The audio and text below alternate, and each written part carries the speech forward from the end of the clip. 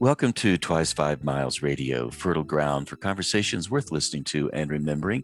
I'm your host, James Nave, always broadcasting first on WPVM LP Asheville 103.7 and streaming online globally, WPVMFM.org, the voice of Asheville.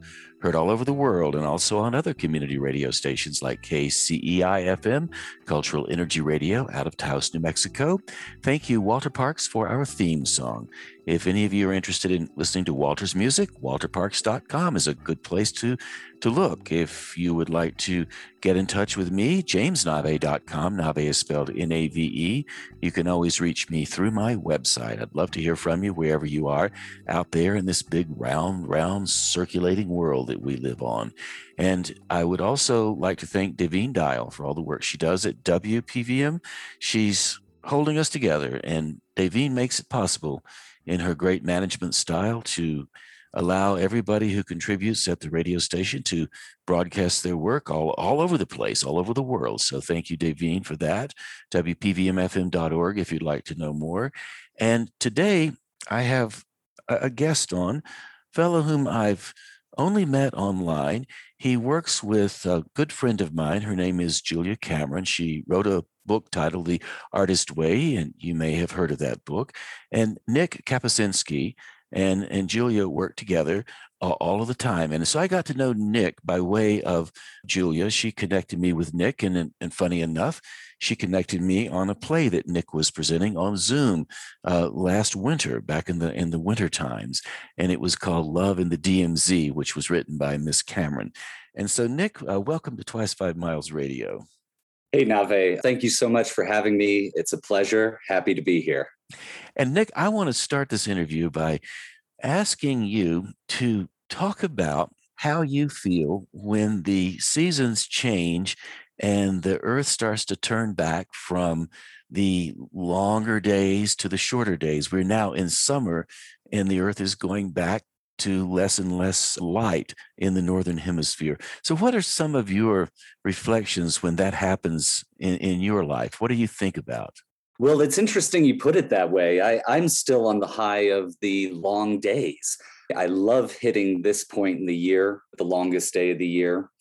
I'm just very much enjoying these long days, specifically here in New Mexico where I'm at. We had a big heat wave that just broke, and we have some moisture now with the monsoons, which is really fabulous. I'm appreciating that, especially with the massive heat waves in the country right now. Yeah, there are a few of them. I was listening to WNYC in New York, and I think they're bumping around 100. And of course, the people out in Portland and Washington, Pacific Northwest, are also having that same experience. I'm in Taos, and you're in Santa Fe. For those of you listening out there, beyond where Nick and I are, and we're both sharing that time of the year here in the Southwest or in northern New Mexico, when the rain begins to come. Funny enough, they call it monsoon. It's really not a monsoon. It's more like a drizzle that sort of dampens the ground, and occasionally you get some thunder in the background. So, Nick, when you are experiencing the summertime and when you grew up in the summer times, what was it like for you as a boy in the summer? How did you relate to that? And the reason I'm asking is because I have deep connection with the warmer months. I always think of my soul being a bit more free in the summertime. Now, that may not be true. I mean, the winter, it may be just as free, but I think it's freer. How about you? Oh, I absolutely share that perspective. And I know people who don't, who yearn for those winter months and the holidays and all that they entitle. I was an only child. Summer meant running around a lot on my own, specifically out here, but other places I also lived. That's also when the wildlife comes out. Even when the bugs come out, you can study them in the grass. This feeling of things awakening and being in bloom has always brought me great comfort and possibility. Spring is Friday evening and summer is Saturday. The fall is Sunday when I start worrying about going back to school. So if that's a clumsy metaphor, I apologize. Well, I would say it was a really rather agile metaphor. I've not ever thought of it like that. And yet I think you have it right. Summer is Saturday night, and people go out on Saturday night, and that's what they do in the summertime as well. I do love summers, though. That's absolutely, absolutely true. As you have made your way through life, I know one of the big passions you have is writing and acting and being engaged in the arts on multiple levels, not only as a creative who generates poetry, also as a creative who makes things happen, a producer as well. How you dance with all of the talents you have. I think it's a mixture of my own interests and then what the world or the universe brings to me as well in the form of colleagues and opportunities. I think that that is maybe the most important part of the dance, interacting with many different people doing many different artistic things.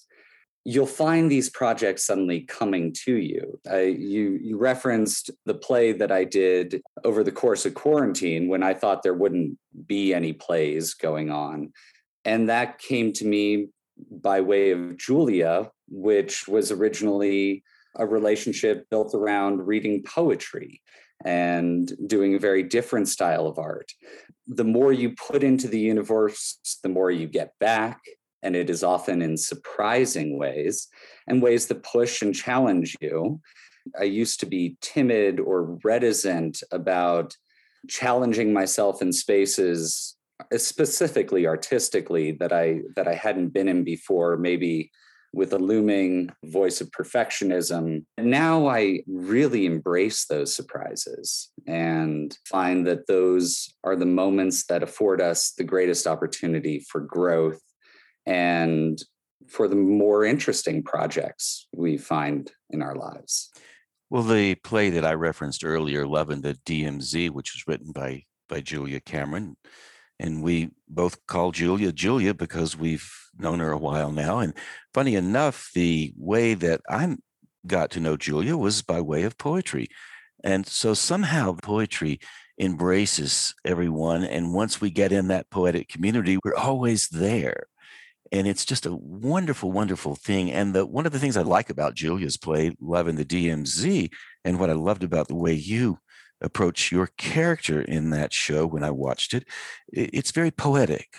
Although it's letters back between a husband and a wife, the husband being in Vietnam and his wife being at home.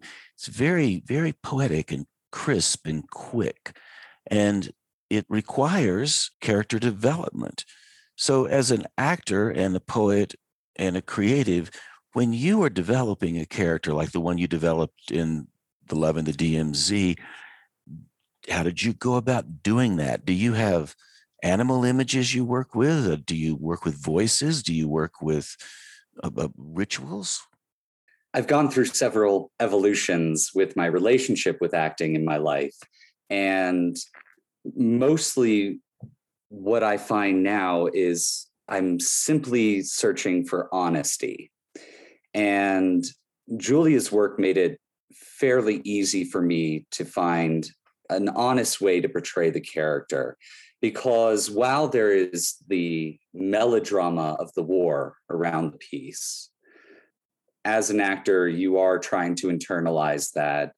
I'm a big researcher. So Ken Burns' documentary was on 24/7 for, months before the play came out.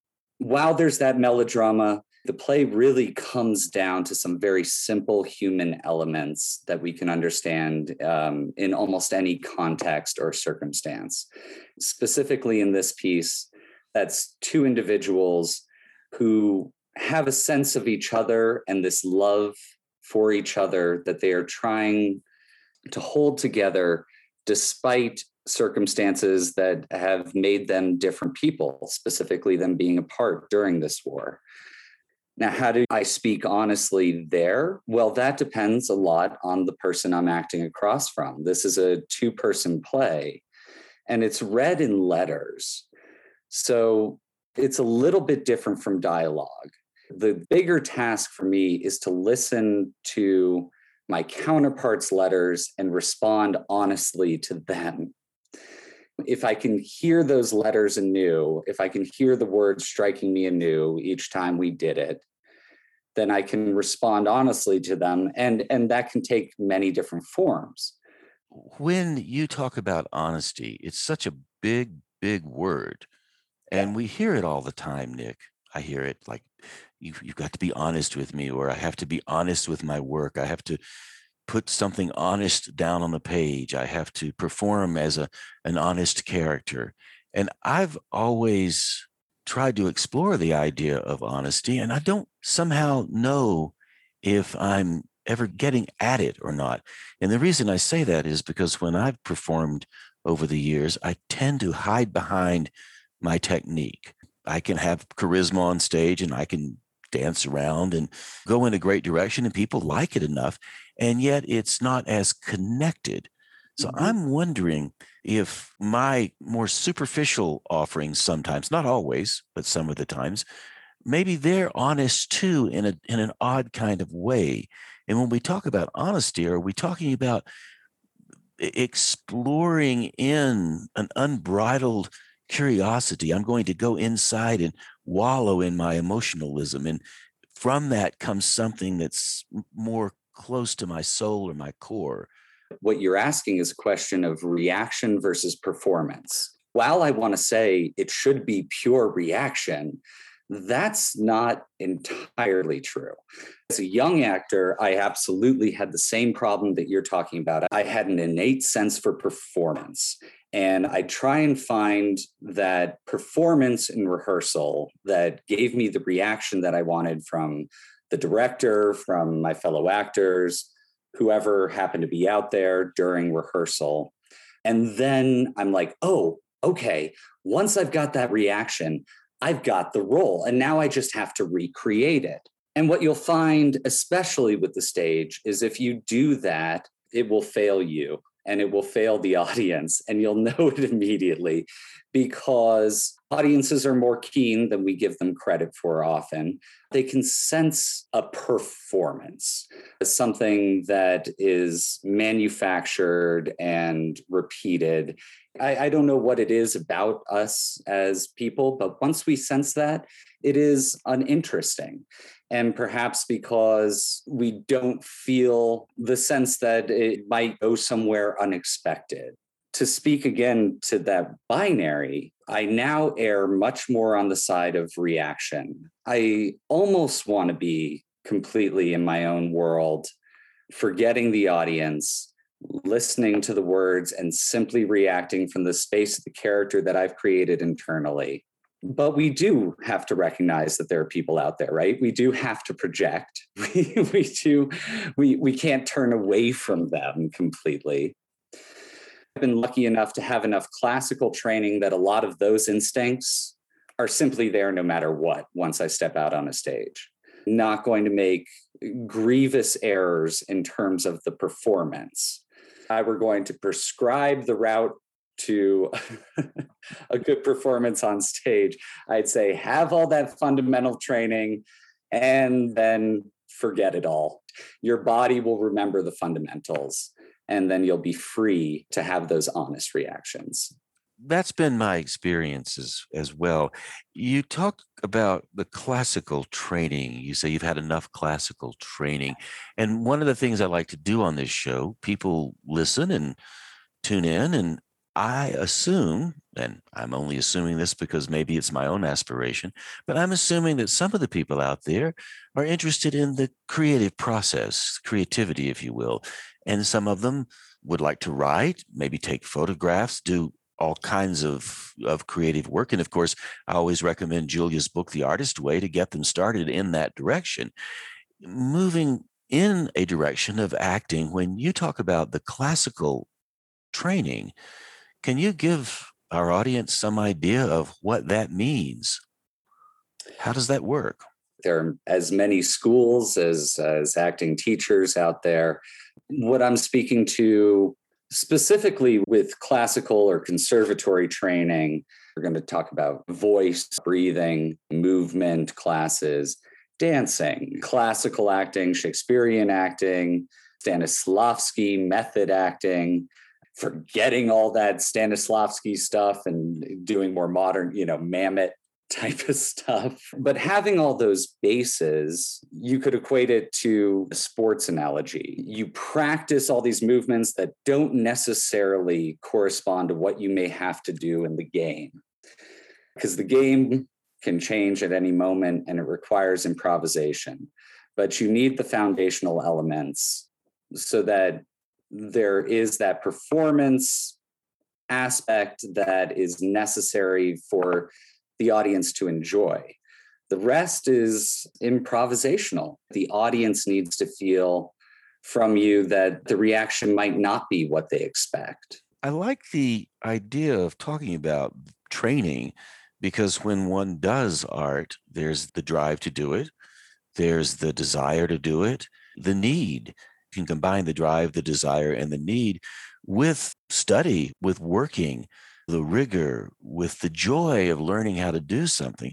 And you put all that together, then you end up with something you can work with. And I like that you said that at the end of the day, it's improvisational. No matter how much work you do, it's still improvisational. And I've often thought when I talk to people about improvisational work, they go, oh my God, I can't improv. I don't know how to do that. Of course, how do we do live if it's not an improv? What else is live?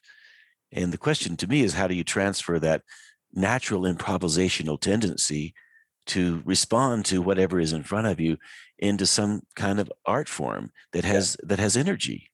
Yeah, I think that's very difficult, and it comes easier to some than to others. I was very difficult on that end. The bigger your ego, the harder it is to get around that problem. I had a big ego. It was a defense mechanism mainly. And so I knew I had a gift for performing, but I was terrified of performing as well. And to this day, I continue to have terrible stage fright, anxiety leading up to a performance. It does seem to disappear for me once I step out onto the stage. In preparation for going out on the stage as a young actor, I would tend to err on that performative side that we were talking about earlier. I knew there was something that worked. People said, well, he's good at that. We can see he's good at that. I wasn't doing the honesty part. I think part of what started to break that for me, I had a director who was from the old school. We were rehearsing a play. I had gone out and done my scene, and the director stopped the performance, and she just started berating me personally, breaking me down to the point where I was nearly sobbing. And she said, now do it again. She continued this process until I was so broken, I didn't really know where I was anymore. I just went out, and I kind of had no choice but to just cling to the lines that were being said to me and just try and respond to them. You know, we finish whatever take it is, and she goes, now there was a little bit of honesty. I know this sounds medieval, not saying that this is the only path, but that was probably the beginning of my understanding that I had to drop the ego when I came onto the stage. And that, in fact, while I was so scared of doing that, by way of doing it, I created the performances I was always looking for and the moments that I was always hoping for as an actor. That's interesting.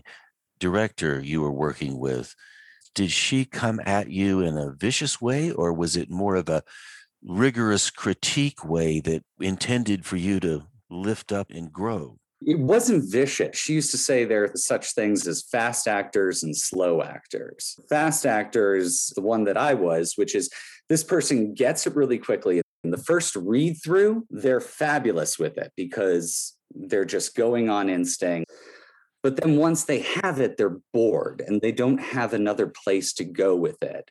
What they do is they try and distill that original performance into something that can just be regurgitated, and they don't move on past it. I was quite young. I'm talking about 18 when I was working with her. I was somebody who had been a little bit fast-tracked into a conservatory environment. I had all the laurels, and she felt like this kid's ego needs to be broken down for him to reach his potential. So I don't think it was vicious. It was old school, which we'll substitute for medieval. It was a powerful experience. Moving forward, that's very much my approach now, which is, okay, my first read through on this script, I can see how it might work. But that is purely a vision of my own. And anything that goes up in theater or film involves so many other people. Great, you have that vision, but then you have to be willing to let it evolve and change and get to that honest place by way of being honest with your collaborators. You said you had the big ego, and it made me think about this term big ego that we use all the time. Oh, she has a big ego, he has a big ego, the big ego got in the way. And I wonder, Nick, if that's the proper way to describe it. You said more the defensive ego, and I don't think we can ever get rid of our ego. Our ego is with us, and maybe our ego is always big because we are by nature big as creatures. We have a big creative potential. We have big life potential. We have a lot of bigness about us because that just seems to me to be how human beings operate in the world. Could we change the idea of the big ego to the defensive ego? Give it some more adjectives. Yes, certainly it deserves a lot more nuance. I don't mean to discount ego within the context of the art that we're talking about. When you were asking me earlier, how do you approach a character? Well, one of the first things you have to figure out is what pleases that character's ego, what repulses that character's ego, what propels it, et cetera, et cetera. Those are some of the most important boundaries that you create early on that allow you to be honest within the context of the dialogue. Yes, we can talk about defensive ego and anxiety. I think that another big term we have to pull from that is perfectionism, which is a big one that weighs on artists of all stripes when approaching any project. It can be a very destructive instinct, if that's the right word. I wanted every performance to be perfect, especially as a young actor, which is the absolute wrong approach. The only way that you get to anything good and honest and relatable, and I'm going to go out on a limb and say in any art form, is to fail and fail again, to be all right with failure as a part of the process, to welcome it as a stepping stone to getting to the place you want to get to. Well, I think Julia's book, The Artist Way, and all of her other writing thoroughly address this dilemma of perfectionism that we all seem to be carrying around with us. And I've come around to thinking perfectionism, of course, is an impossible proposition. We can never achieve it. And maybe the reason we're not able to achieve it is because, in a sense, the universe is a perfect construction and we're living within perfection. And for us to try to achieve what we translate or interpret as perfection is a fool's errand, really, because we don't have to achieve that. All we have to do is show up and be in the process. And it's also not interesting. Perfect art is relatively uninteresting art. It's certainly not what we go to the theater or the museum for. We want something that challenges the spaces in between, which is a very human experience. The way we experience what you put as this perfect world is imperfectly. We are not always pleased with this very perfect creation. And that's what we enjoy seeing and exploring in the arts. And that's what's interesting about it. And that's what's interesting, say, about a fire. You watch a fire burning in the fireplace, and in a sense, it's deconstructing itself. The wood is being consumed by the flames, and it's all falling apart. Eventually, will cool down and be ashes. And it's just incredible to watch it because of the way it moves. And I was thinking on this subject of ego as you were talking, you got me so inspired by saying the defensive ego. So I just wrote down some ego adjectives. So what if we came at our egos and used terms like, oh, Nick has an open ego today. Oh my goodness, his welcoming ego, happy ego. Oh, the big ego, the interested ego, the generous ego, the curious ego, the sleepy ego, the hungry ego, the joking ego. And when you put it in that frame, it gives a sense of vitality, don't you think? Absolutely. I love the sleepy ego. When we're talking about art and the gap between perfection and our experience of this earth, the spider wakes up in the morning and it builds this perfect, immaculate web. Beautiful thing. And the spider never thinks to itself, man, I haven't caught a fly in this corner in days. And it's a really windy, crappy spot. And you know what? I'm done with this. I'm not going to build it this morning.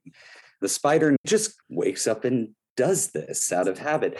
So now we do have the consciousness and capacity to look forward and backward enough that we have those thoughts. So we need something else to get us there in the morning, something to bridge that gap. That gap is the place where we set our egos and those ontological things that we hold on to that set the boundaries of how we direct those egos, and also the space that art occupies and what makes it interesting to us. I would love to just switch a little bit here from your acting work to your poetry work. How you and Julia got together with poetry, and Julia and I met, and our first conversation was all about poetry. Oh yeah, I write poetry, and she said, oh yeah, me too. So we share that in common with a lot of people, and I know that I'm looking forward to connecting with you more poetically as time goes on, and we maybe can get together and swap some poems or whatever. But before we move too far into the show, and I'd love it if you would switch your energy a bit and call on your curious, maybe your little sleepy, easygoing ego, and read a couple of poems for us, Nick. Do you think you could manage such a job? Well, I think I can. In the context of being friends with Julia, when our friendship was young, she had a poetry reading at a local spot in Santa Fe. And she asked me for a poem to read ahead of her reading. She said it helped her to read another artist before she went into her own work. This is the poem that I gave her. This is called Closed Forms. 1. All great journeys end at the sea, he said, testing the air. She was silent. In genuine devotion, she had found some showmanship and discipline. Or was it heroism and torture? I have seen her in the grocery store, grieving whole aisles of strange spices, a bored Cleopatra, fed up with fidelity, body, and name. A fearsome ballerina, an eager and bruised thing, her soles cut and beaten to yield to necessary bones. A gasping Persephone, spasming in hysterical ecstasy in the middle of a sparse gray field. 2. Smoke and fog share the commute, morning in blue mountains. Sodden ground shrivels and heaves in twilight dank. Swallowing sweat and forest, he grips a wet rock. A dead tongue speaks, and I feel my flesh divide. 3.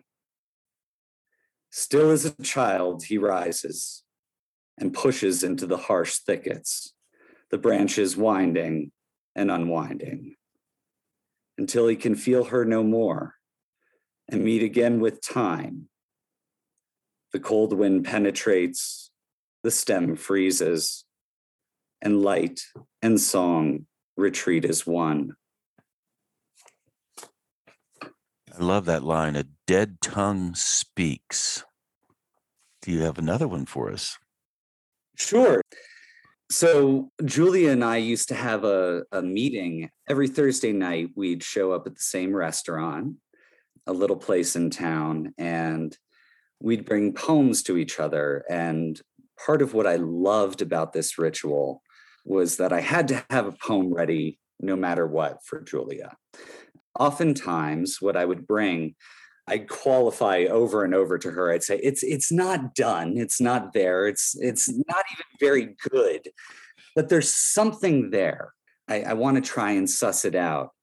Often we'd read each other's poems to each other, and in the reading from one another, we'd find what that something is. I thought I'd bring one of the poems that I brought to her on one of those nights. I like trudging up and down the mountains in the Sangre de Cristos out here in Santa Fe and exploring. And one mountain in particular, Sun Mountain, I tend to go to more than others. And Julia had said, well, why don't you write about Sun Mountain? And I went home and I said, well, what does one write about a mountain? And I had no idea, but this is what came from it. Sun Mountain, old stone soldier, windswept and bald.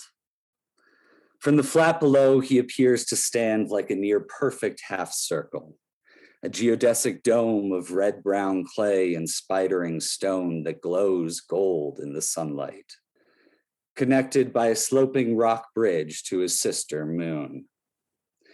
She is far less flawlessly formed, shadowy and covered in wrinkles and ravens, with a vertical granite profile that she hides beneath prolific pinon like a dark green veil. Several bumpy peaks wreath her summit like a crown, and a long sloping side to the south makes her appear like a reclining lover, with her dress heaped over her hips, cascading into the Pecos Valley behind. Moon's gaze is fixed forever at Sun's back, jealous, protective, and scheming, every bit the woman behind the man. Her arms stretched out in front of her to create the saddle that connects them, resting gently on the middle of Sun's back, as he presides over Santa Fe below, like a stout general. Sun faces the west, leading the slow march of the ancient Sangre de Cristo range, giving him the air of a diminutive but certain Napoleon, being dwarfed at his back by Atalaya and the giants beyond, who stretch up through Colorado in an unbroken column.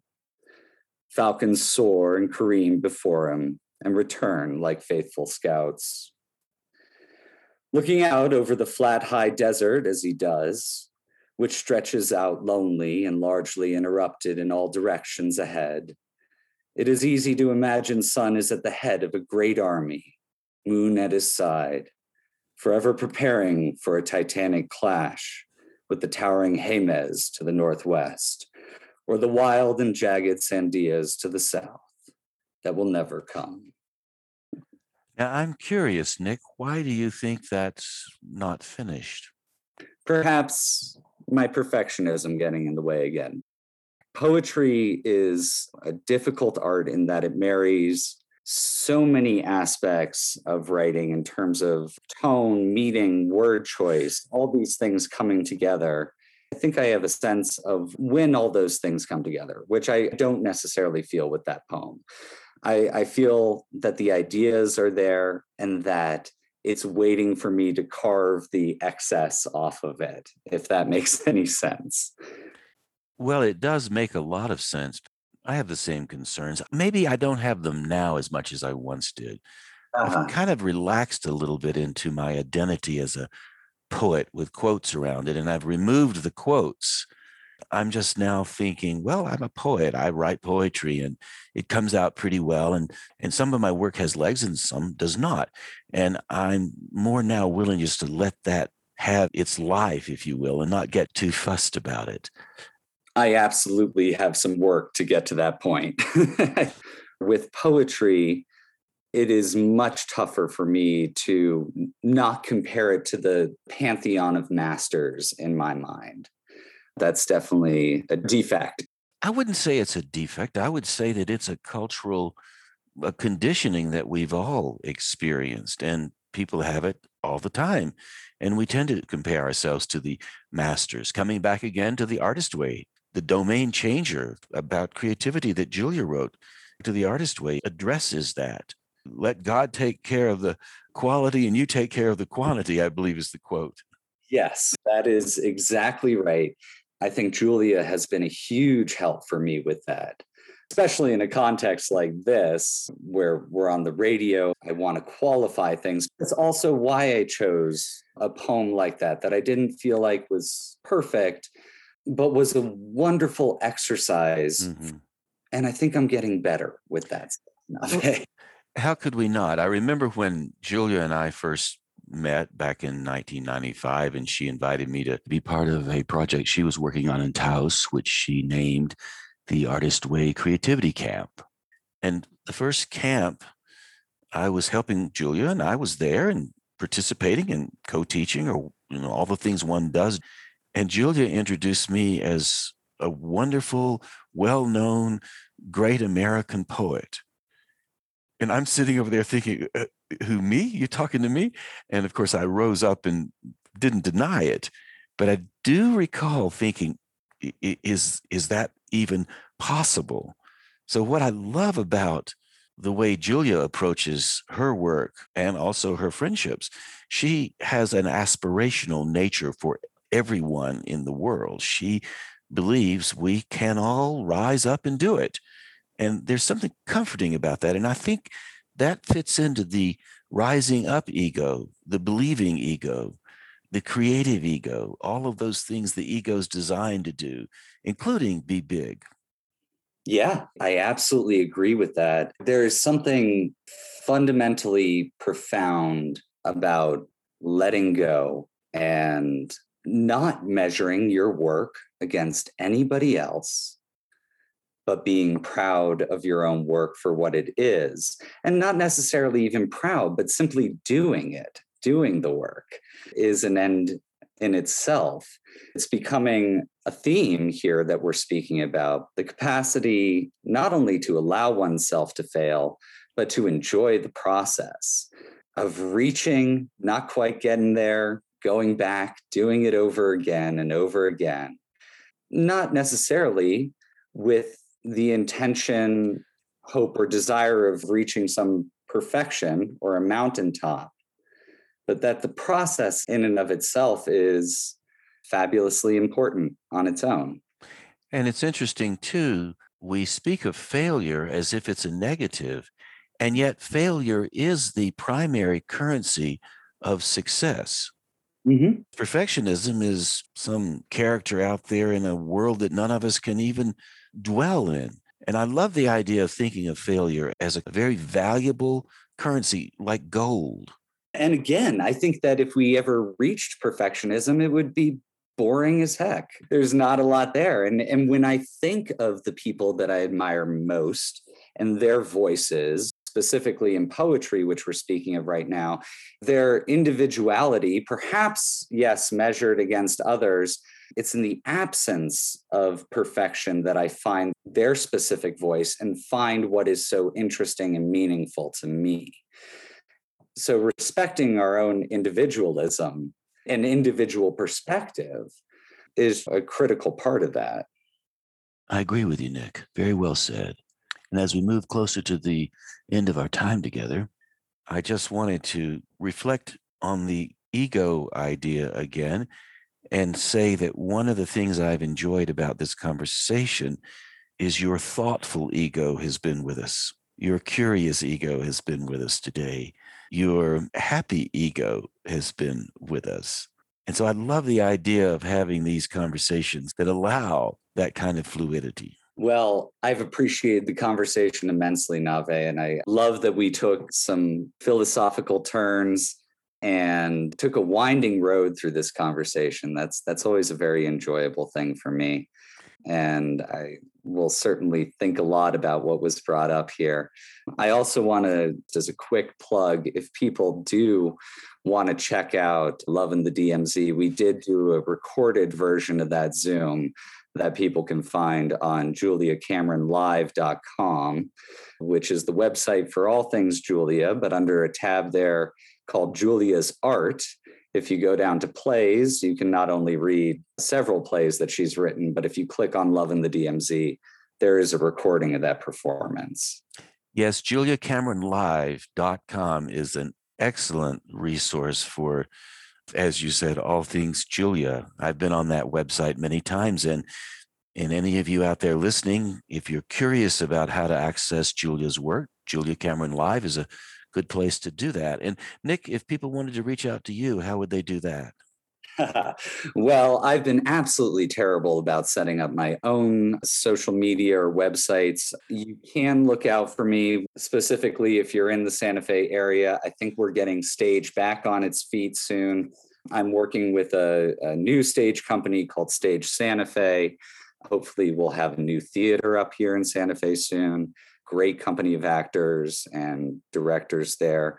And otherwise, I'll be creating a website soon. Maybe I can revisit with you, Nave, and I have that up and running, and we can plug all that work. Well, we could certainly do that. And if anyone would like to reach out to Nick, you can always reach me, jamesnave.com, and I can send you information and point you in the direction of a conversation with Nick. So just like I've had, who knows? We can talk. That's right, Nick. Can't we talk? Yes. So, my friend, thank you so much for spending the time with us today. I really appreciate it. Absolutely. It was my absolute pleasure, Nave. Thank you so much for having me on. So there you go, my friends, a conversation with Nick Kapustinsky. I always enjoy talking about creativity and perfectionism and how we get things done. I've been having a fair number of conversations with people about perfectionism, and as Nick pointed out in his conversation today, he said, I'm always trying to be perfect, and so often I hear people say that. And as I said in the interview with Nick, perfectionism is something we don't have to aspire to because the universe is perfect. And so if it's perfect, we really don't need to do anything to achieve perfection because we have already achieved it. And yet within that sense of perfection that I'm talking about, everything is changing, constantly moving, rearranging itself. And when you think about art and making the creative effort to show up at the page or whatever you're going to do, you really are showing up to change things, to rearrange things, to make things a little bit different than they were before you showed up at the page or at the camera lens or the stage or wherever you're showing up, even in front of your tomato plants. And tomato plants are growing right now. They won't be in for another month or so, the little ripe tomatoes on the sandwiches. I used to love to eat tomato sandwiches when I was a boy. I was living in western North Carolina, and one of the things I remember about that time growing up in the mountains, as we used to call it, and people still do, I remember how my mother and father and grandmother and grandfather would always go out to the garden. And we had big gardens back then, or at least my little boy memory thinks the gardens were big, but I remember those tomatoes from those big tomato plants, head-high tomato plants. Of course, now they're not so head-high. They're more like waist-high for me when I stand next to a tomato plant. But back then they were head-high, and I would harvest the tomatoes and take them in, and my mother would slice the tomatoes and put the tomatoes on white bread and a little mayonnaise and sprinkle some salt and serve those tomatoes for lunch. And I absolutely loved those tomatoes. And even to this day, when I find summer coming round and can find myself some good, ripe, juicy tomatoes, I have that same sense of longing, maybe of joy, of running free in the garden, if you will, as a child. And when you think about creativity and standing beside your tomato plants or whatever you're doing, and you fold the idea of perfection into these efforts that we make, it starts to make some sense that perfection is always with us. I mean, my goodness, when you eat a fresh tomato on a sandwich, If that's not perfection, I don't know what is. And when I remember those tomato plants in the gardens all those years ago, I don't remember how many tomato plants there were. I don't remember how many rows we had in the garden. I don't really remember how much corn or okra or squash or lettuce we had in the garden. What I remember is just the garden and the freedom. And so when you think of perfection, and you think of it from that point of view, not from some boxed proposition that requires you to get everything right. More perfection from the flourishing, lovely blossoming of a garden or any other thing that's growing. When you think of it like that, it's pretty easy to stop thinking that you want to do everything perfectly and just start dabbling around in the dirt, in the muck. My mother, who was a wise woman, always said, if you want to make sure your child grows up to be a happy, well-adjusted adult, then just let your child grow like a weed. Don't confine the child. Let the child grow. And, of course, weeds don't know they're weeds. Weeds are free like all the rest of the plants. They're growing. They're doing what they must do in order to make their cycle throughout the seasons. And continuing a little bit further on the idea of perfectionism, I've been doing a project lately called the Imaginative Storm Writing Project. And the idea behind the Imaginative Storm Writing Project is to let your imagination just run wild and free and not worry about perfectionism. It's a dance between the rational mind and the imaginative mind, and your rational mind is just waiting for your imaginative mind to ask it to dance. So with the imaginative storm in mind, I would like to read you a piece I recently wrote in one of the stormy sessions. I like to call them stormy sessions, like the thunderstorm coming across the mountains. This setting of this piece takes place in the 1960s in western North Carolina, and it's titled Men to Match Our Mountains. When I was growing up in the 1960s, Men to Match Our Mountains appeared on every city worker's badge, sign, logo, billboard, and in all the windows of the Asheville Chamber of Commerce. But the wise Appalachian grandmothers who sat on porches in the summertime, they told a different story. They said the mountains were 1,000,000 women, 1,000,000 years old, giving birth to all creatures that blossomed, bloomed, crawled, flew, and swam. The grandmother said, the mountains are gentle, furious, wet, green, unforgiving, full of life. Good Lord, what did those men think when they wrote Men to Match Our Mountains? Those men could never match the mountains, the duality, the fluidity, the ancient root systems, the quiet rocks, the wind through the trees. I wonder what the mountains would say if you asked them, what are you? They might say, I bet they would say, we are mountains, mountains, mountains. And for those of you who live around mountain territory, like Asheville, North Carolina, and the Appalachians, you know how moist and rich those mountains are, and how they will embrace you. And they can also be furious and wild and rugged and even dangerous. So in this idea of creativity and the idea of perfectionism, all you have to do is look out on the land around you, and you will see enough perfectionism to last you 12 lifetimes, and that's all you know and all you really need to know when it comes to showing up at the page or wherever you're going to show up and make some effort to do some kind of creative work. And on that note, what I'd like to do now is play a song for you.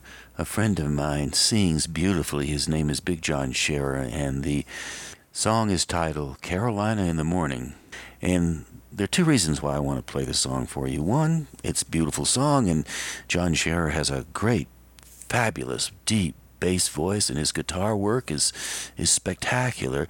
Two, when I was growing up picking those tomatoes, we would get up early in the morning and tune into a radio show on the AM dial and listen to Farmer Russ, the morning farm show. And the theme song for the morning farm show was, you guessed it, Carolina in the Morning. So, with that in mind, I'd like to play that song for you and hope that when you hear it, it will bring some memories of your childhood back to you, no matter where you grew up. Here it is, Big John Shearer, Carolina in the Morning.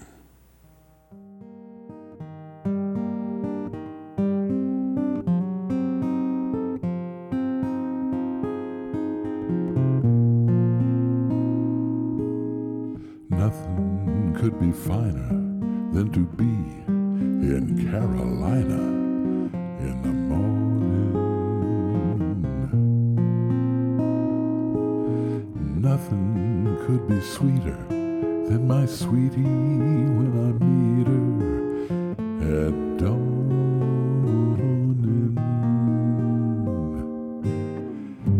See the morning glory twine around the door, whispering pretty stories I long to hear once more. Strolling with my girlie when the dew is pearly early in the morning. Butterflies all flutter up and kiss each little buttercup at dawn.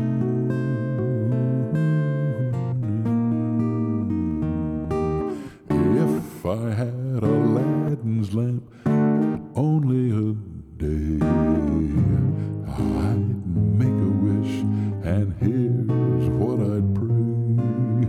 Nothing could be finer than to be in Carolina in the moon,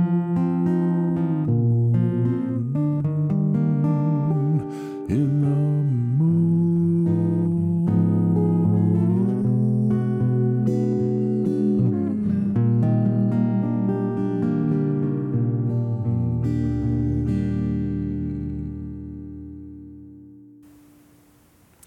Nothing could be finer than to be in Carolina in the morning, and that was Big John Shearer playing his guitar and singing his music.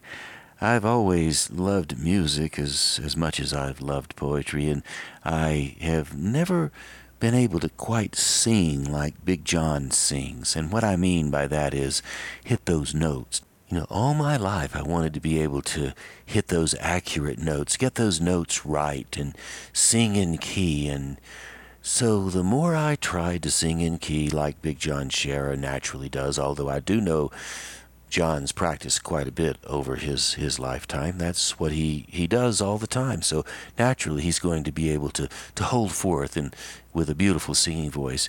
And of course, I always tried to sing on key. I would sing, "Summertime and the living is easy, fish are jumping and the cotton is high."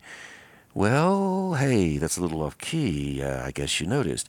And then one day, I realized I didn't have to try to sing back to perfectionism, back to being perfect.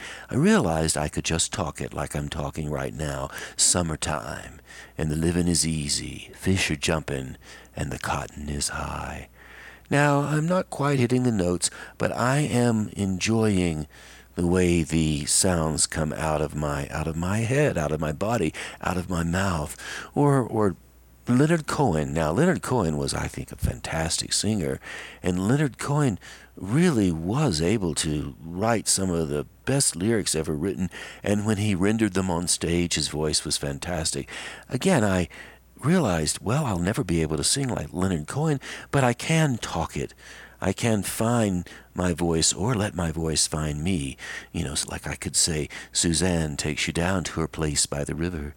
She feeds you tea and oranges, come all the way from China, and just when you mean to tell her that you have no love to give her, she gets you on her wavelength, and she lets that river answer that you've always been her lover, and you want to travel with her, and you want to travel blind, and you think, well, maybe you can trust her because you've touched her perfect body with your mind.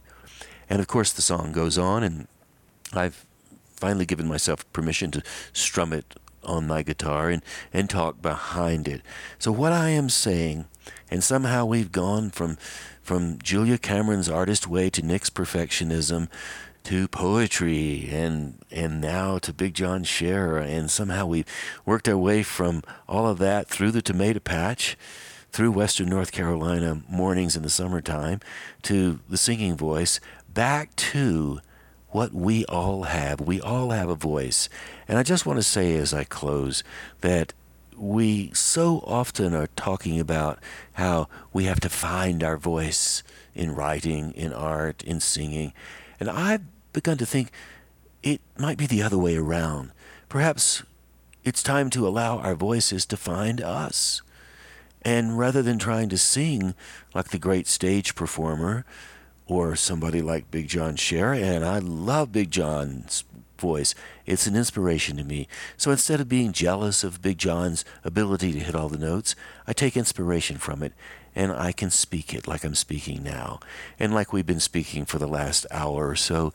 And on that small note, I would like to say goodbye and thank you for tuning in to this show, Twice 5 Miles Radio, fertile ground for conversations worth listening to. And remembering, I am your host, James Nave, and we're always broadcasting first on WPVM LP Asheville 103.7, streaming online, WPVMFM.org, the voice of Asheville, heard all over the world, and on other community radio stations like KCEI FM out of Taos, New Mexico, Cultural Energy Radio.